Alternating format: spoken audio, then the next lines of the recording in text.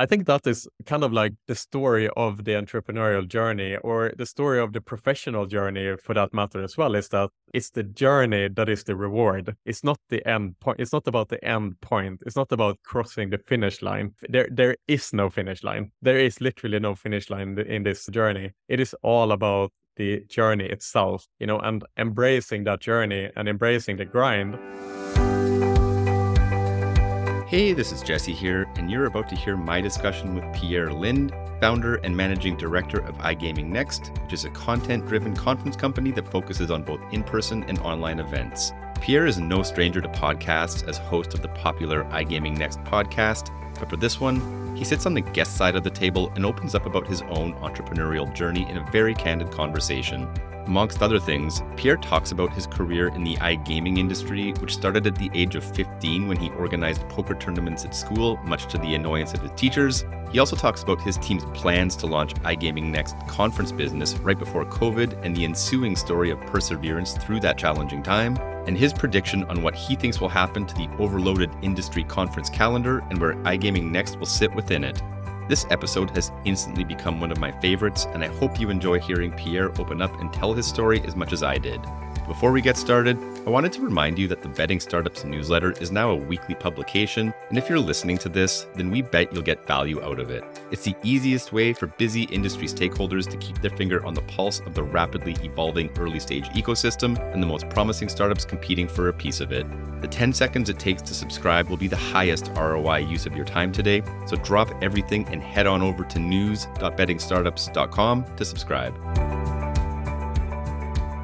All right, we are back with episode 60 of the Betting Startups podcast, which I'm unofficially calling the hangover episode, with us being only a few days removed from a thrilling Super Bowl 57. And maybe even more relevant to this podcast, we're also only a few days removed from the annual ICE conference in London, which unfortunately I wasn't able to attend this year. So I'm excited to welcome a guest that knows a thing or two about industry conferences. And Pierre, you're actually the first person I'm speaking with since ICE concluded. So let's start with a retrospective on the event from your perspective. How was ICE week for you, and what are some of the major takeaways from it this year?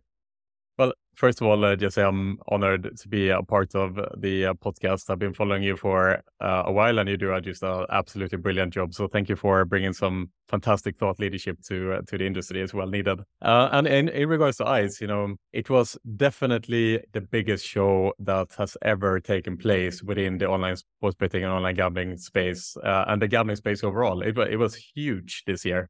I spoke to someone from Clarion, the organizers, that mentioned that they had more than 50,000 registrations. Registrations, it should be said now, not actual attendees, but something along the lines of 55K registrations. And it showed during the conference. And this was the talk of the conference in general, just how big the show actually was. And if you think about it, this was the first major ICE, the first real ICE, so to say, since 2019, before the pandemic. 2020 was just when the pandemic was raging, and it was just around the corner from all the events being cancelled. But I remember 2020 that it definitely took a hit, the conference at that time. 2021 was cancelled. 2022, as we know, were moved to May, and kind of the land-based side turned their back against the conference. And so this was really the first time we could benchmark really how big the industry has become since 2019.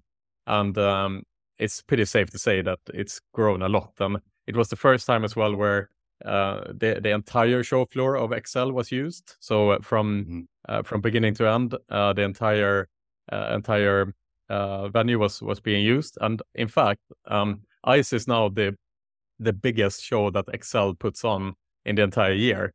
So I think it's quite interesting just how our little gambling industry is essentially putting on the biggest conference in the United Kingdom, more or less. So all positive. Just in general, there's a lot of talk around South America. In general, was kind of like a hot topic this year during the conference. The online part of the show has grown massively since pre-pandemic. And I would say now that online is probably bigger than land-based, I get the feeling, whereas that has not been the case before. So the trends are pretty clear on that regard. Like online is definitely on the march, and online is taking over. So that would be ICE in a nutshell from my side of things. And then just one quick question in terms of the attendees, maybe the people you were meeting with or speaking with, Pierre, what was your sense of just, I guess, the attendance from folks from North America traveling over to London? Like, we'll get into this in a few minutes, but just with the sheer number of industry shows and events on the calendar now, we have to be a bit more selective about which we're attending. What's your sort of sentiment in terms of just the overall attendees from a geographical perspective? Yeah, it's a great question, Jesse. And I think, as an organizer myself, this is something we think a lot about in general. It's, everyone is agreeing that there is too many conferences in the calendar today. And how is that going to affect a conference like ICE or like others, like us, for example? I think it's pretty clear to say that the leader will always be the leader, so to say. And the people who see ICE as relevant will definitely always attend ICE. But to your point on the North American segment, I think it's definitely a bit of a divide. I mean, there were definitely quite a few Americans there. We had quite a lot of meetings with American-based organizations and so on.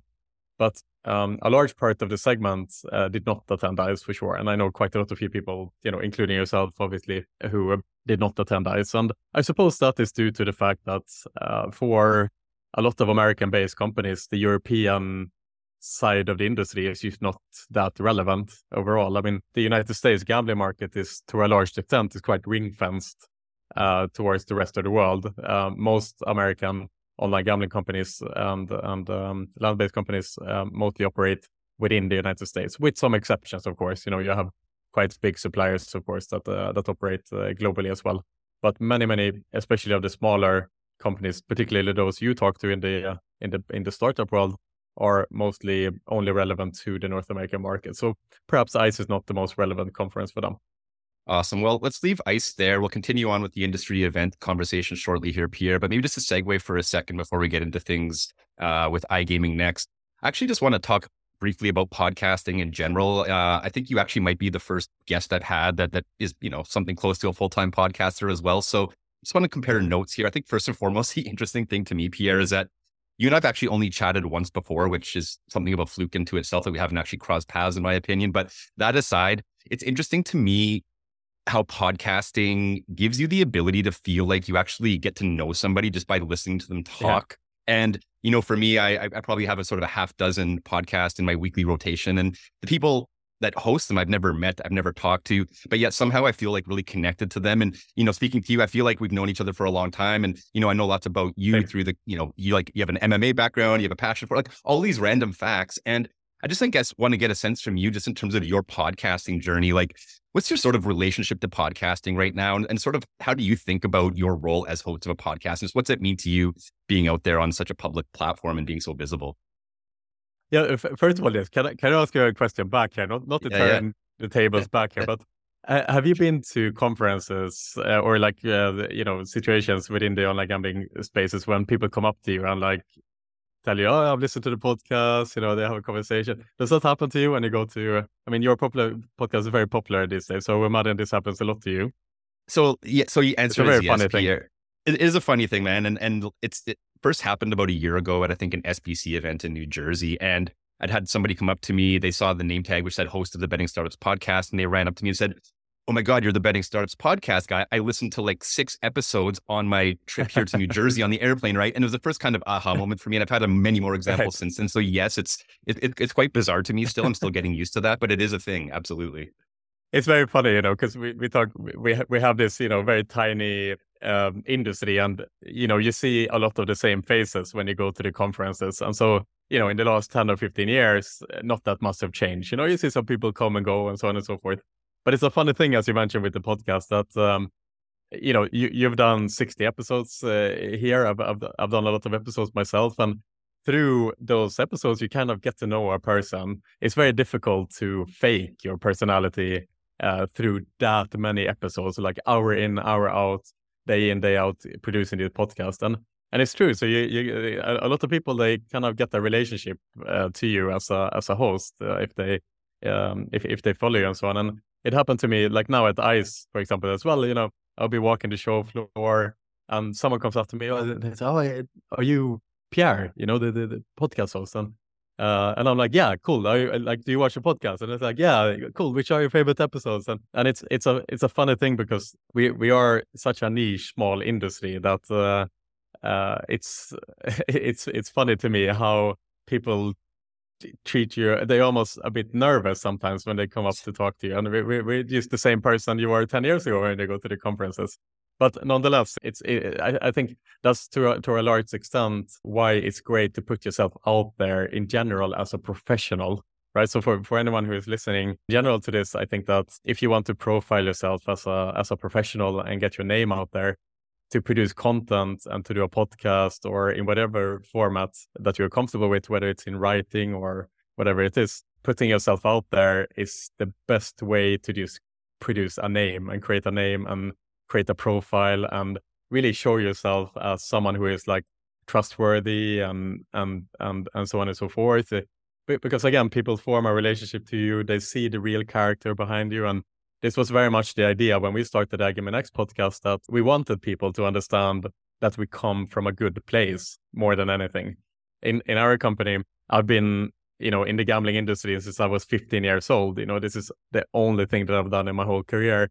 And so this passion for the industry and passion to kind of be a part of it and understand it and dissect it is something that's been with me for a couple of decades, right? And so we thought that if people can see that in our intentions in how we build iGaming Next, then they will trust our brand a lot more. And so when we produce events, or when we produce content, that is something a lot of more people will feel that they can stand behind, basically, because we know that we have our heart in the right place. And so it's just for us to show it.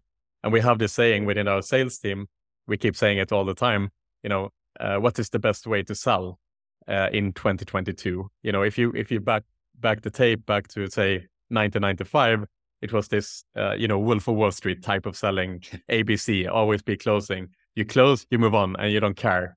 But in 2022, we are so interconnected with each other that being honest and being genuine and being just a genuinely good person is the best way to sell.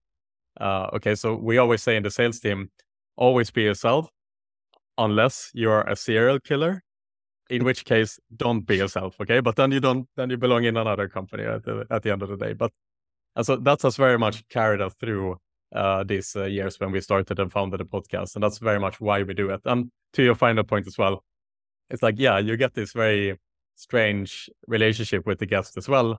It's an intense and nerve-wracking thing to record a podcast, and so you kind of connect through that, I think, with between host and guest as well. And I find that a lot as well whenever I meet someone at the conferences that I have done a podcast with. It's kind of like you have this like unspoken friendship between each other, and so I'm looking forward to build up with you as well, Jesse. Looking forward to see you in person. 100%, Pierre. Well, we'll do that in a few weeks, and we'll talk about that soon here. But let's just rewind the tape a little bit here. Maybe for folks listening that might not be familiar with yourself, and I don't want to assume everybody has listened to your podcast, even though I think most people are familiar with it in the industry by now. But again, just for the benefit of people listening, Pierre, it'd be great if you could just give us a quick introduction on yourself, your background, maybe some of the major chapters of your career up until the founding of iGaming Next. Right. I mean, so we started the origin story. I mean, I mentioned this earlier here. I've been in the industry, you could say, since I was the tender age of 15, because at that age in school, this was like right during the poker boom, like right during the height of the poker boom. Like imagine like the quiz moneymaker days of WSOP and WPT becoming a big thing. So this was a big influence in our culture in Sweden. And so we used to play poker like every day in school, right? We used to pay for pennies and dimes kind of thing. But nonetheless, we would be playing for poker for money, basically, in school.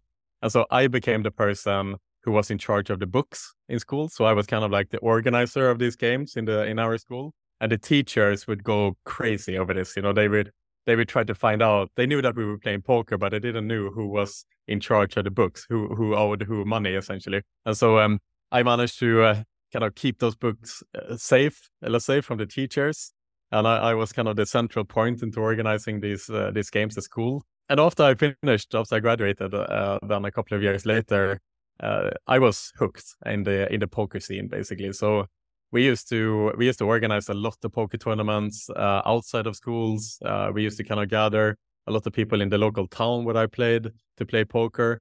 And we would play, we would sit down on like a Tuesday night from 7 p.m. and we would play like, 20 hours. Like we would just play all night long without any alcohol, without anything. We would just play poker hardcore day in, day out. And that was like my one and only hobby. I was just totally mesmerized by the game, totally loved it. And I wanted to consume as much information about poker as possible. And so playing poker and organizing events was something that came natural to me since I was a teenager. So these two things has always been kind of the backbone of my career. After a couple of years, I was elected into the Swedish Poker Federation.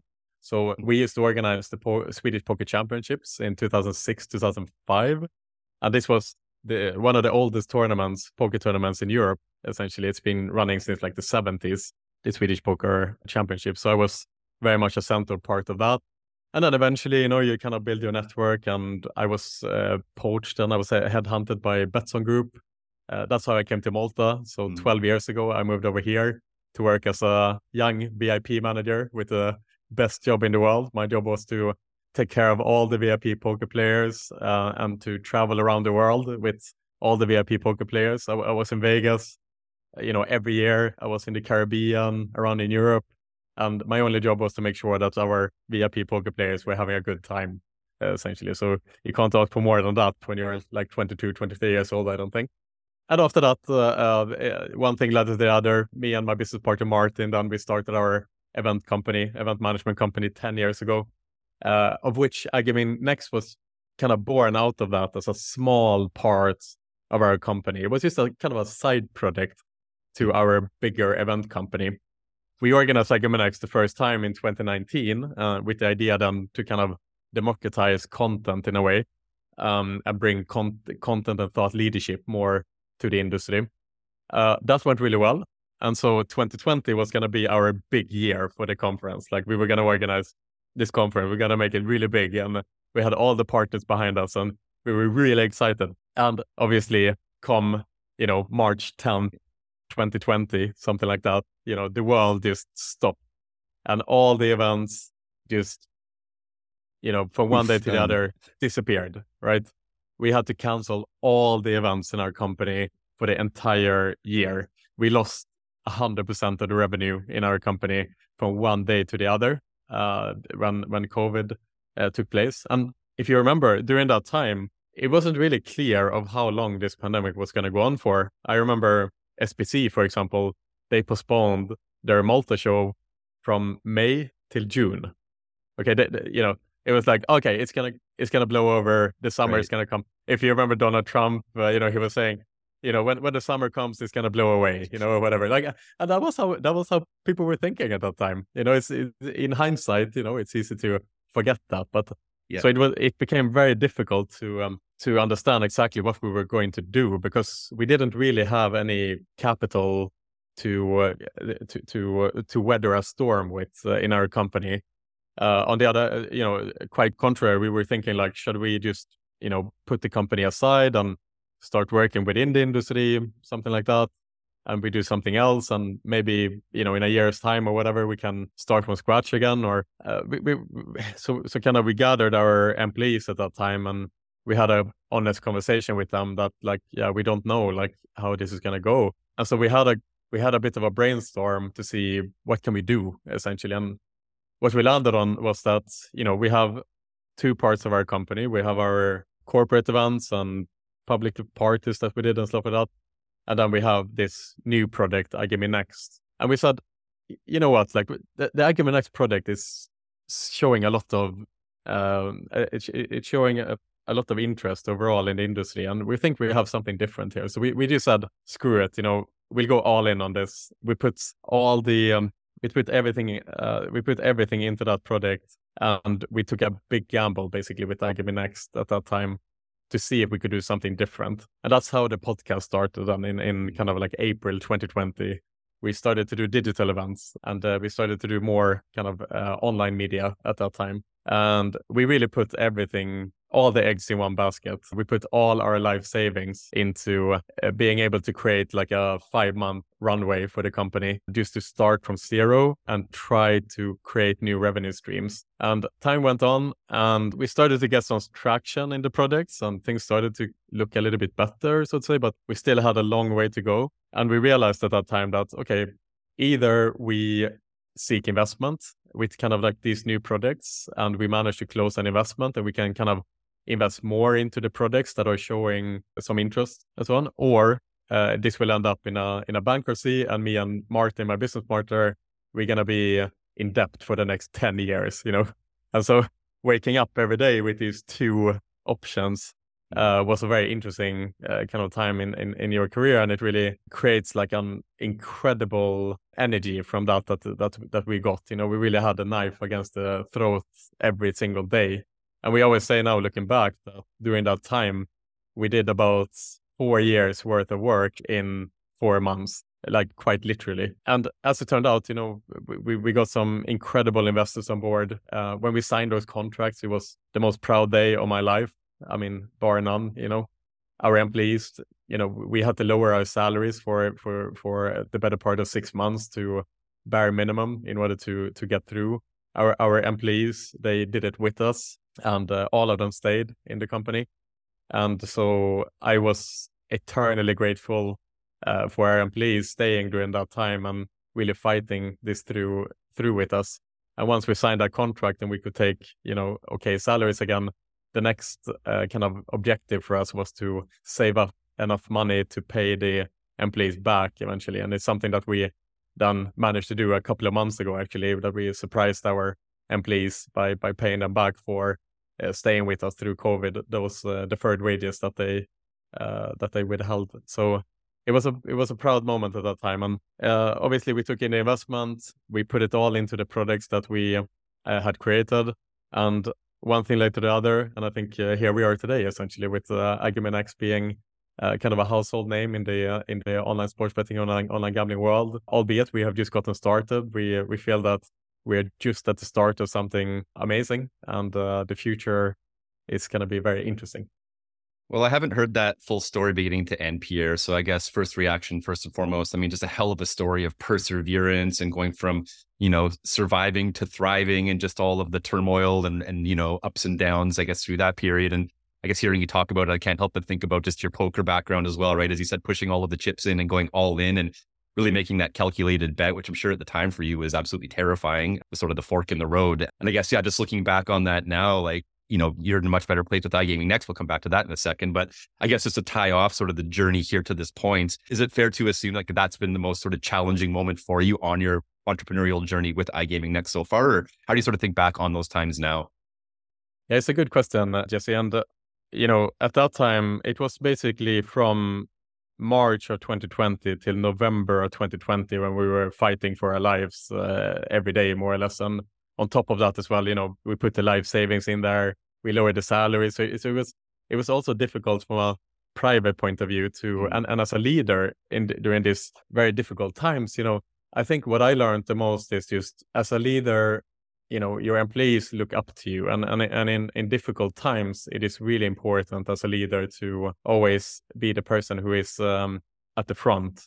Basically, your employees will look up to you, and if you show confidence, if you work really hard, if you can lead the way, the employees will follow. And especially during those times, that becomes a lot more clear when you go through that, because the employees are nervous. They don't know what's going to happen. Will they have a job tomorrow? And you know, how are things going, and so on and so forth. But if you can instill confidence by just being confident yourself, that makes such a huge difference in how your employees will react to that as well, and how the team will come together rather than being kind of pulled apart, I would say. So that is definitely like a big learning experience from that time. I would say as well that because we are still kind of an up-and-comer, that pressure is definitely still there.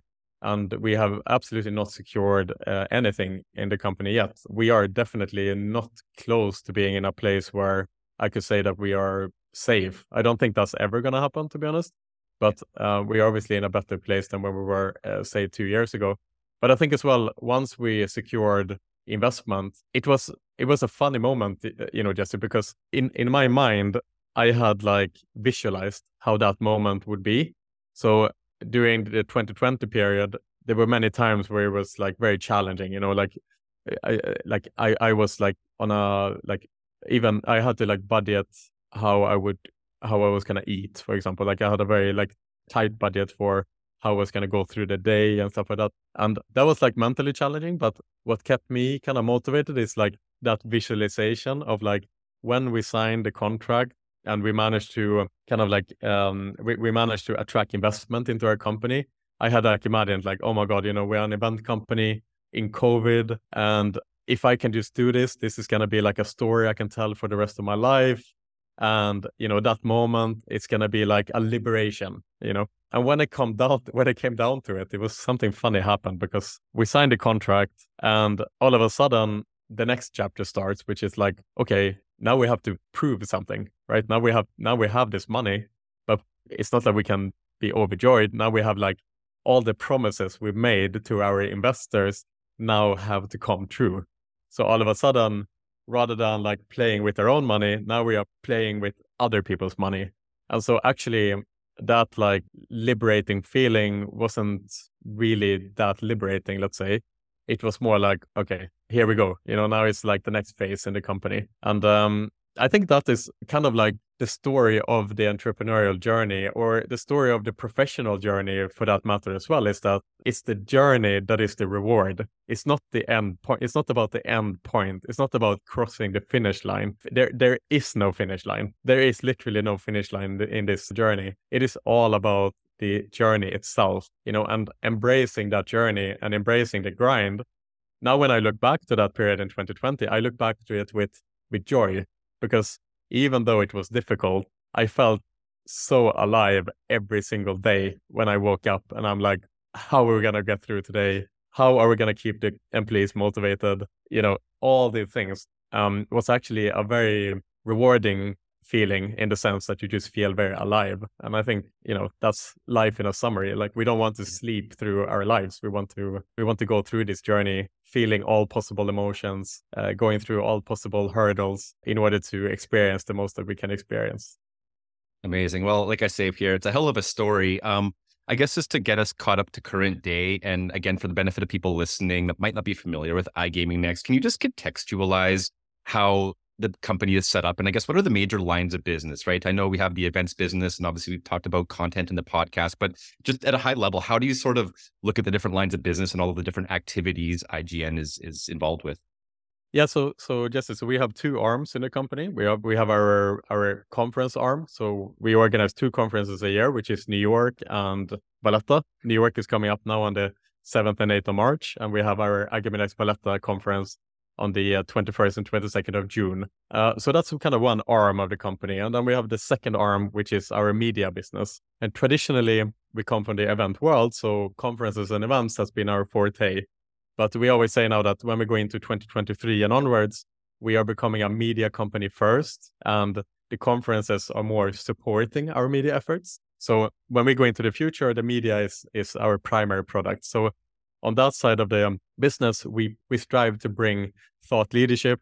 We strive to bring the latest news, the insights, information, and news to the iGaming industry professionals and to investors and other stakeholders that are interested in our iGaming industry. We see ourselves as a kind of a positive influence of the industry. We see ourselves as an ally, as a promoter of the online gambling and online sports betting space. And so we want to kind of promote a more sustainable future for the industry, essentially.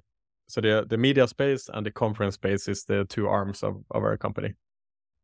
Awesome. Well, you talked about iGaming Next New York, which is coming up in a few weeks. I'll be attending, and I'm really pumped to go there, Pierre, and meet you and the team, and obviously everybody in attendance. I have to say, anecdotally, talking to some folks that attended last year's edition of the New York City event, from a word of mouth perspective, I don't think I've heard an event spoken of that highly. And I'm not being disingenuous here. This is something where I've had multiple people say it was just like the caliber of people in attendance and just the quality of the interactions they had just made it a really standout event from their perspective. So I was curious to ask you, just as I guess as you and the team have thought about the events business, and again acknowledging that there is a very full calendar of industry events all around the world put on by different teams and companies, what is, I guess, the differentiator that iGaming Next is really looking to bring to its events business, or what are you guys doing differently perhaps that is really, I guess, capturing this attention and excitement from influential industry stakeholders?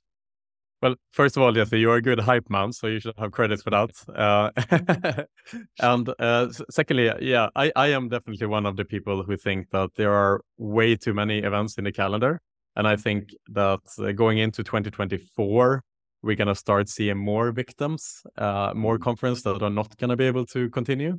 And that's why within iGaming Next, we say, like, we are happy with the 2 events that we have. And it's really important that we nurture those 2 events to make sure that what you said just now, that kind of that feeling that this is a standout event, that doesn't go away, right? We don't want to launch more conferences, and so the only result is that all of them become mediocre. Like, we'd rather have 2 and make them excellent, right? And I think that's going to be the strategy going into 2024. But to your point on what makes iGaming Next New Year different, I think first of all, it is a show that is content-led. And so we want to position this conference as kind of like the Davos of the iGaming industry, if you will. This is where thought leaders and industry leaders meet in order to do serious business. This is not necessarily where the more kind of like junior segment meets to do business with each other. This is a conference for C-levels, for founders, for serious institutional investors. This is why we are partnering with Morgan Stanley to co-host the event, to attract the best of the best, basically, of the industry, to give them a platform to meet and to talk about the future of the iGaming industry, essentially. That's why this conference exists. That is the purpose of the conference. So while other organizers are trying to kind of promote their conferences as this is the biggest show of the industry, we think that is not necessarily why people want to go to an event. We think that people want to come to an event because it is the best event. And the best event usually offers platforms for people to meet that may not have expected to meet each other. So oftentimes when you go to a bigger event, even though it's quite big, you can feel a bit lonely because there's so many people that you don't know and you don't know what they do, that there isn't even a chance to even know if they are relevant to have a conversation with. Whereas at iGaming Next New York, you might come there without knowing that many people, but you best believe that when you leave that conference, you will have met a lot of people that you didn't expect to meet. And that is that's the secret sauce to a great conference, essentially. So that's kind of like the first principle of the conference. And so that's how we build the schedule after that, with a lot of networking events and opportunities to meet and opportunities to learn from each other and stuff like that. That's the idea. Awesome. Well, like I say, excited to get to New York in a few weeks' time and take it all in myself. But I want to ask a couple questions before we get out of here today, Pierre. Just I get the industry level and just kind of get your opinion or view on a few things here. I know you're not one that's shy with his opinions or perspectives on different things. One thing I want to focus in on, and just again acknowledging that you talk to so many different stakeholders across the industry from all geographies, all levels of seniority, different types of companies, et cetera, et cetera. And one sort of segment within that is the early stage or startup segment, obviously a very big focus area for me in this podcast. So zooming in on that, Pierre, I was curious to get your assessment on the state of the funding landscape right now for early stage companies in betting and iGaming. And, for the headlines that I've tracked and follow, last month, January 2023, for me was the quietest month for funding announcements in the last year since I've been tracking them. And I don't know if that's just, a sluggish start to the new year. I don't know if that's connected to the wider macroeconomic headwinds and some of these macro trends that we're all dealing with right now. And I guess, we'll see what February brings. But just from your perspective, what are you seeing out there? What are you hearing? And I guess, what's your sentiment on the funding landscape overall for startups trying to break into the industry? Yeah, it's a very interesting question. It's something that I'm trying to understand from an outside perspective, right? I'm not an investor myself, but obviously we report on the industry and we talk to a lot of investors. And I saw actually that the CPI just came in today, I believe, and it was a bit higher than consensus actually. And there is two narratives that are being spoken from a macro perspective right now. In that one of them is that, like, we are now heading towards kind of like a soft landing in the economy, and so obviously the markets in the last month or two have rallied because of this belief, right? And a couple of months ago, this was definitely not the sentiment. But then there is a second narrative as well, which is that this is just a bear rally that is taking place right now. And actually, the effects of the increases in interest rates is not seen yet. And there might be a bubble popping based on the high interest rates that we are seeing now. And this might only be a temporary kind of easing of inflation that has been taking place in the last couple of months. And obviously, the market rallies as we are seeing them today is not exactly what the Feds are looking for. The amount of jobs that are being added to the economy is not exactly what the Feds are expecting. So that is kind of feeding into this narrative that we'll see further interest rates going forward, which then, of course, makes it difficult to borrow capital and so on and so forth. So I would say that we are in a very strange space right now where the economy in 2023 can take two very different turns. It can be that we are heading towards a deep recession, or it can be that we actually are getting the soft landing, and the economy will be a phenomenal place for investments. I think as well, we have to also take into account that we are now starting to see the American online gambling space becoming profitable. And this is a big question mark, right, from last year that needed to be answered is, can the online gambling space in North America become profitable? And we are seeing several reports now, obviously, of that turning out to be the case. I'm really excited to see what's going to happen with DraftKings when that report comes out. So that's going to be super interesting to follow. But I think that is going to be a big decider of how the startup betting landscape is going to evolve here in 2023. If the industry does really well, then of course it will be a lot less difficult, let's say, for a startup in the online betting space to seek investment and to kind of test out their ideas. Whereas if the online gambling space are struggling, then obviously it's a lot more difficult to get funding as well. But as a final point as well, Jesse, I think as well, something that perhaps is not really a great sign for the startup landscape over there is the fact that there is kind of like an oligopoly in the North American online gambling space, which is 4 single operators that are owning something like, what is it, like 85% of the 85-ish, of the market share. And that makes it difficult, of course, for the startups, because that's what they are fighting for, is these 4 operators. Whereas here on the European side, you have, hundreds of operators that all have relevant liquidity and deep pockets that can invest into your product. So that is something to keep an eye on as well. And I would hope that this oligopoly is not sustainable. That would be my hope. And I would hope that from an operator point of view, that it will be possible to establish a local operator, that is operating maybe a single state, or that is a bit more focused rather than trying to go after all markets in the States, that eventually will be able to establish themselves and create a much more sustainable and vibrant market over there. Awesome. We're still early in 2023 right now, and still coming off of everybody's predictions and analysis for the year ahead here. So I'm going to put you into the hot seat here and ask you that question, albeit a month into the new year, which is, what is maybe your biggest prediction for the industry for the year ahead, Pierre? And, feel free to insert a hot take in there as well, if you like. Again, I know you're not somebody that's really shy with his opinions or perspectives, but yeah, what's sort of the 1 or 2 things that you really see as being something on the horizon for the industry in the year ahead? Okay. So my dear friend, Todd Halsalter, the CPO, he taught me that when you make predictions, you shouldn't be scared of making predictions. And when you make predictions, it's not about, trying to take the easy route and to say the obvious thing. It's more about trying to create something that is maybe not so likely, but it could happen, right? So those are the most interesting. So I'm going to go on like a big prediction here, okay? I'm going to say that Las Vegas Sands have kind of like painted themselves in a corner right now. They are very dependent on their Asian side of the business. That's where they have all their properties today. Obviously, the Chinese government over in Macau, anything can happen over there. And as a result of that, their business has a very, very high risk factor at the moment. So I'm going to say that Las Vegas Sands have a very good opportunity now, because they haven't committed themselves the same way in the online space that, say, MGM has, or Caesars and so on and so forth. And Las Vegas Sands have previously said that they are interested in big investments, but not on the operator front. They want to invest into suppliers. So I'm going to say Las Vegas Sands has about a $50 billion market cap, $50 billion market cap. They have an excellent opportunity to acquire the best business in the world on the public market today, which happen to be Swedish, not to beat my own drum here. But Evolution Gaming, $28 billion market cap, absolutely money machine. They have more or less a monopoly on live casino.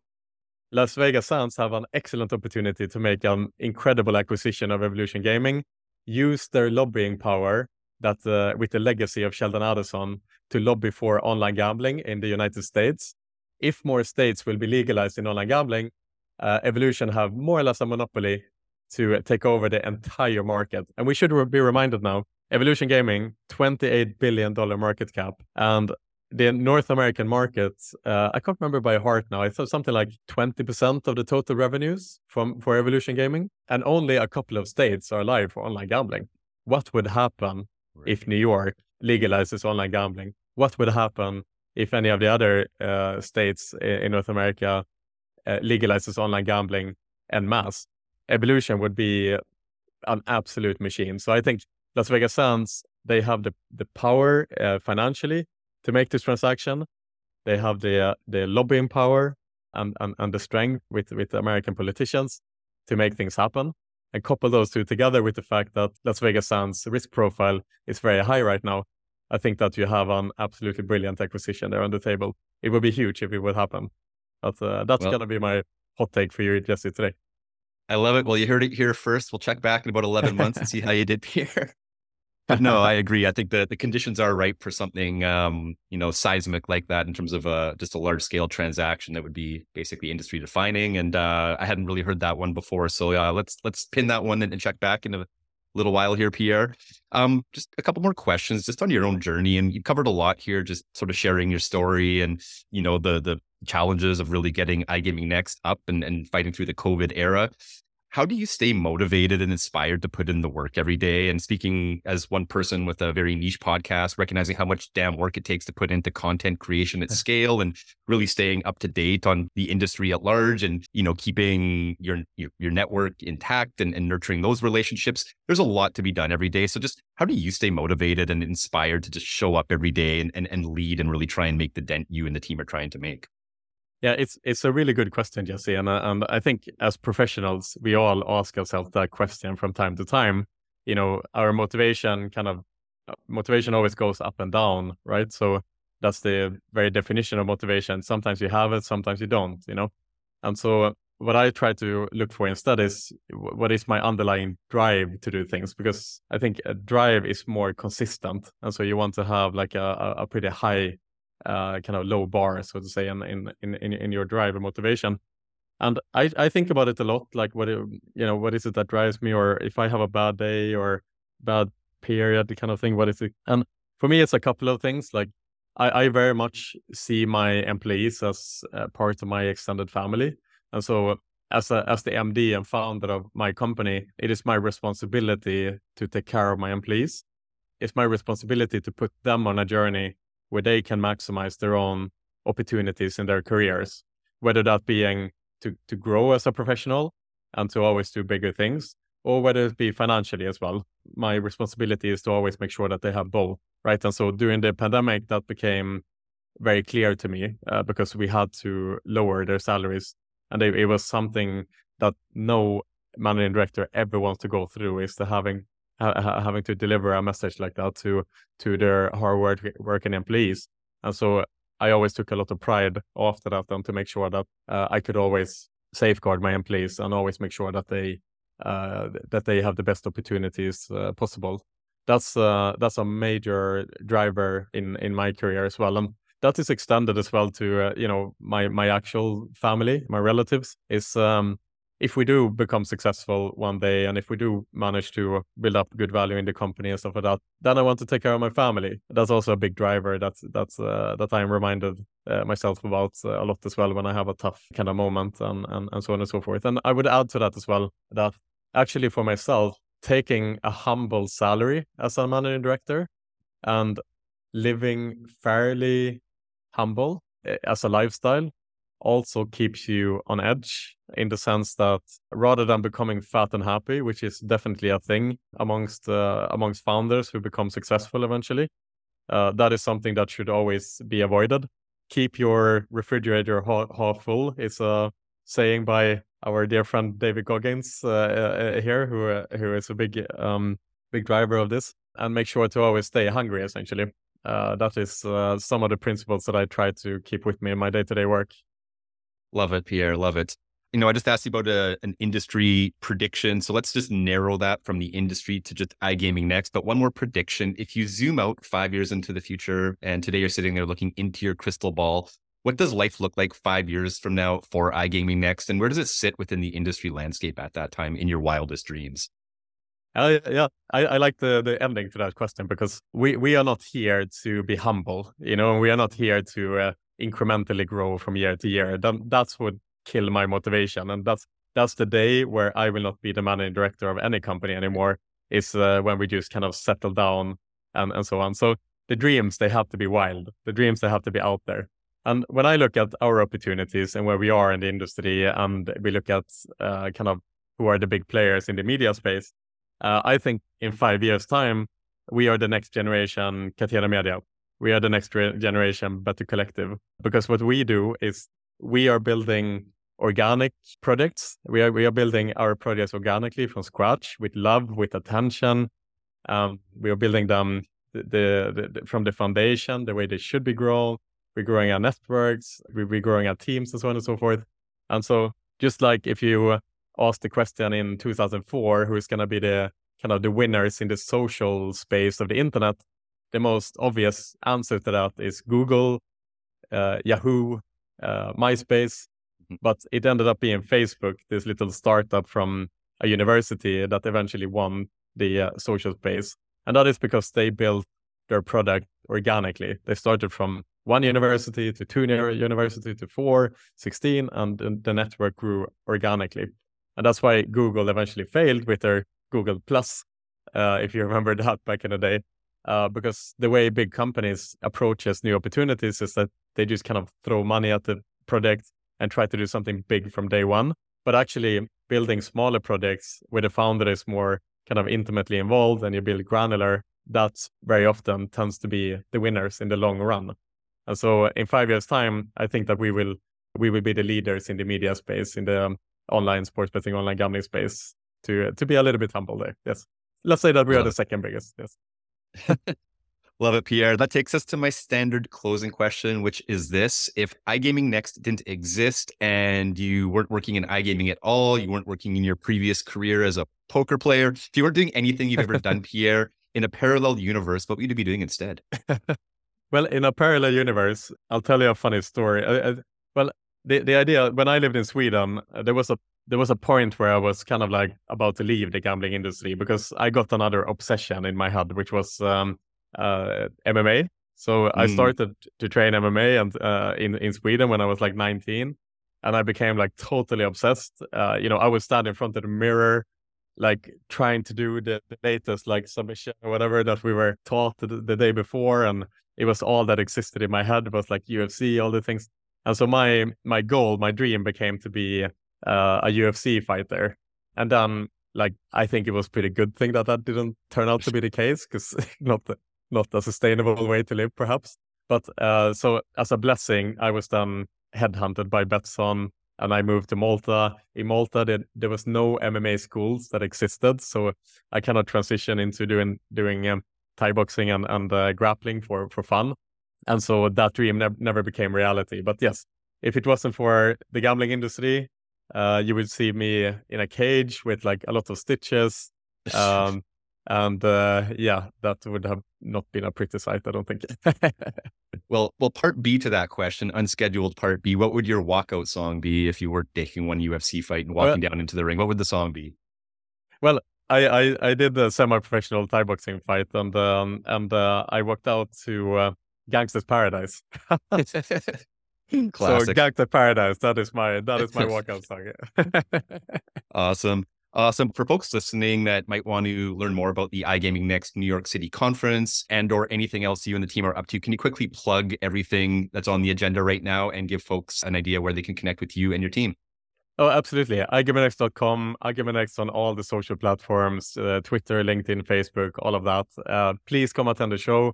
We are pretty much sold out, so that's going to be an announcement soon. If you have booked your flights and accommodation but not ticket, make sure to do it now. Don't be like me, because I always do it like the day before the conference, and I always assume everything's going to be okay. In this case, we are selling out the show, so please don't wait till last minute. Awesome. Well, it's been a blast talking to you today, Pierre. As I said at the beginning, I feel like I've known you for a while, even though this is only our second time talking. So I'm really looking forward to seeing you in person in a few weeks' time. Wishing you a safe trip to New York. And thanks again for joining the pod today. Awesome. Thank you so much, Jesse, and fantastic work for keeping this podcast constant. I know how difficult it is to do this week in, week out. Sometimes it's not easy, so you should have all the credits in the world for bringing this to the industry. And I'm looking forward to seeing you in New York. Let's have a drink.